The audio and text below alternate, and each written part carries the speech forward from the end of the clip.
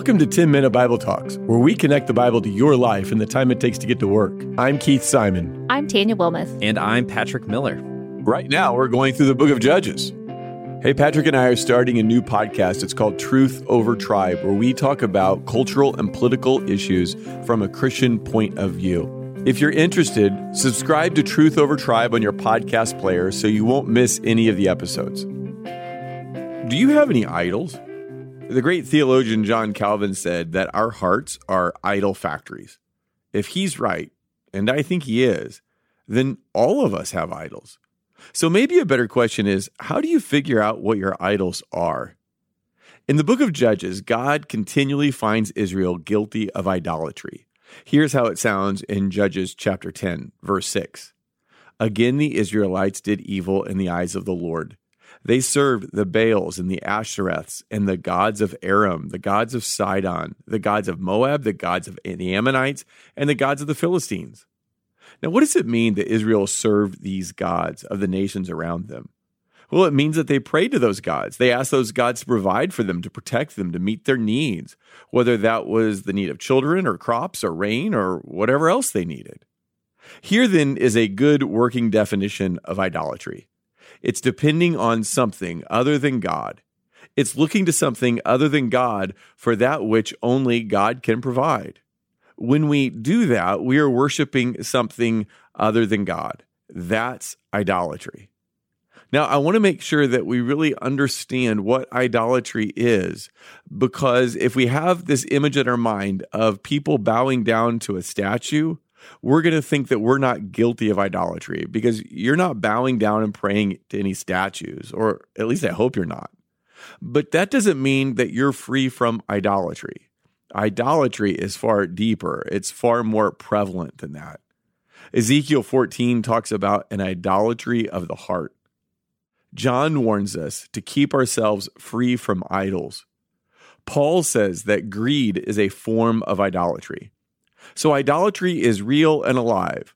But again, in our lives, it probably doesn't look like bowing down to a statue. We commit idolatry when we depend on something other than God. So let's consider some examples. If I depend on money to buy me self-respect or to define my life, who I am, if I depend on money to bring me happiness, then I'm idolizing money in a similar way to the people in Judges were serving other gods. And you could imagine that could be said for lots of things. Like, let's think about physical attractiveness.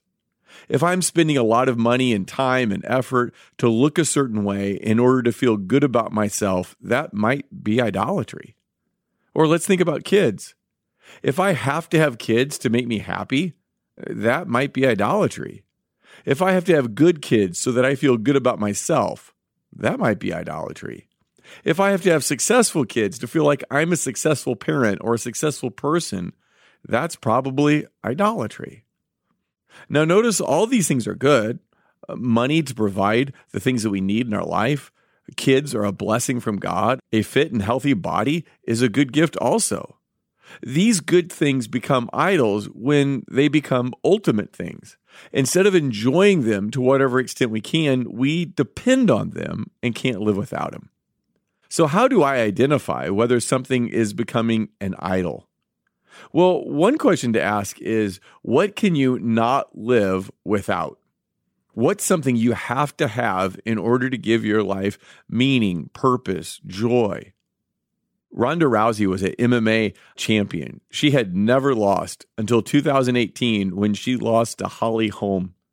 Ronda Rousey went on the Ellen DeGeneres show sometime after that and was discussing her career and this devastating loss. And she told Ellen, you can find all this on YouTube, she told Ellen that as she sat there in her locker room, she thought, who am I? Now that I'm not a champion, now that I'm not the undefeated Ronda Rousey, who am I? And she thought about committing suicide. And then she said she looked at her boyfriend and she said, I know who I am. I am going to have his babies. That's why I'm going to live. Now, you see how losing that match caused her whole life to fall apart. She didn't know who she was because she had based her identity on being a champion. And then maybe you notice how she switched from being a champion to being the mother of her boyfriend's kids. When you find something that you can't live without, you might have found your idol. Here's another test to determine what is an idol in your life. Follow your negative emotions. Emotions like fear, worry, anger, jealousy, pride. Follow those negative emotions because they will probably take you to something you idolize. Let's just take worry. What do you worry about? Well, one thing we worry about are things that we think we need in order to give our life purpose and meaning and definition and happiness.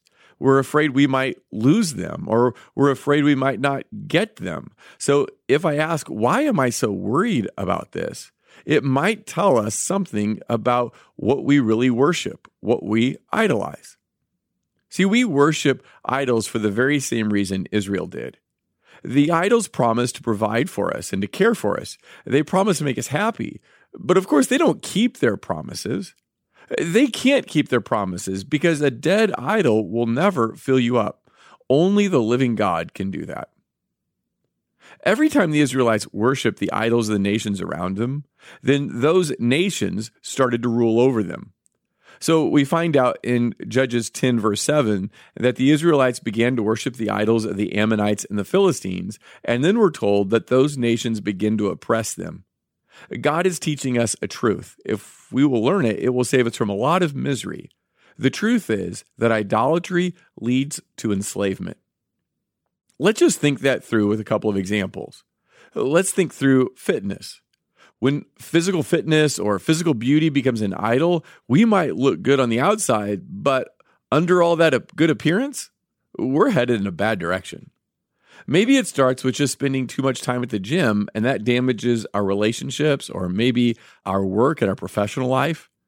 Maybe it's that we're so health conscious about our eating habits that we stop spending time with other people. We're no fun to be around. Maybe we're spending all our money on new clothes. Or maybe we get to the point that we work out so much that we get injured and then we're grumpy because we can't work out. Or maybe we just get frustrated or angry with people who get in our way and keep us from working out. Let's do it again for kids. If kids become an idol, then we can get enslaved to them. Maybe we're enslaved by being emotionally devastated if we can't have kids. Now, I don't mean to say that grieving is wrong or that grieving reveals idolatry. Not at all. The Bible tells us that there's an appropriate kind of grief. The Bible is full of laments. But there's a difference between grieving and being devastated. Or if your identity is wrapped up in your kids, then you might put pressure on them to excel at academics or sports so that you end up looking good. But really, all that pressure has ended up hurting the kids that you love. Or maybe you end up riding the emotional roller coaster of the teenage years. If your identity is so wrapped up in your kids' behavior, you might realize that you're an emotional mess. Or you might sacrifice your relationship with God or your relationship with your spouse because you're catering to your kids' needs. You're prioritizing your kids, all the while not realizing that what your kids really need from you is to love God and to love your spouse more than you love them. Despite their pain and misery, Israel continued to worship the same idols that let them down and got them into trouble. It's easy to look at Israel and see the futility of it all. But human hearts haven't changed. Our hearts deceive us, just like their heart deceived them. We are deceived into thinking that when an idol leads to slavery, what we really need is more of that idol. I know it sounds crazy, but it's true. If someone seeks their value and purpose in a relationship, maybe they sacrifice everything for a marriage that ends up failing. It seems natural to think that what you need is another relationship, like I need a better spouse. We see our problem not as worshiping an idol, but not worshiping an idol enough. If I just got more of that, then I'd be happy. Back in Judges 10:7, it says that God sold them into the hands of their enemies. Now that word scares me. I don't want to be given over to my sin. Now, when God sold them into the hands of their enemies, it doesn't mean that he completely abandoned them. just that he was trying to teach them something. He was trying to get their attention. If you want to worship false gods, then eventually the true God will let those false gods rule over you. In Romans chapter 1, Paul talks of idolatry, and he says that God gave them over to their sin. I'm sure they didn't know exactly when God would give them over.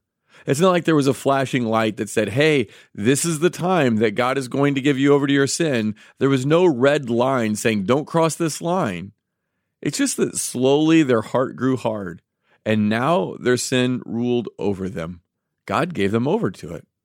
See, those who love money or fitness or health or family or popularity or anything more than God will eventually find themselves ruled by those things. God has given us many good gifts, but they are not to be our God. There is only one God, only one that satisfies, only one that defines us, only one in whom we should put our hope. You might just want to pause and pray and ask God to show you your idols and to pray that God would give you a greater love for Him than anything else this world has to offer. Thanks for listening. If you've enjoyed this content, please subscribe and give us a rating. That helps others find this podcast more easily. Also, ask yourself who you could share this podcast with. Texting an episode to a friend or family member is a great way to help them grow spiritually. If you want to go deeper, check out our show notes for book recommendations.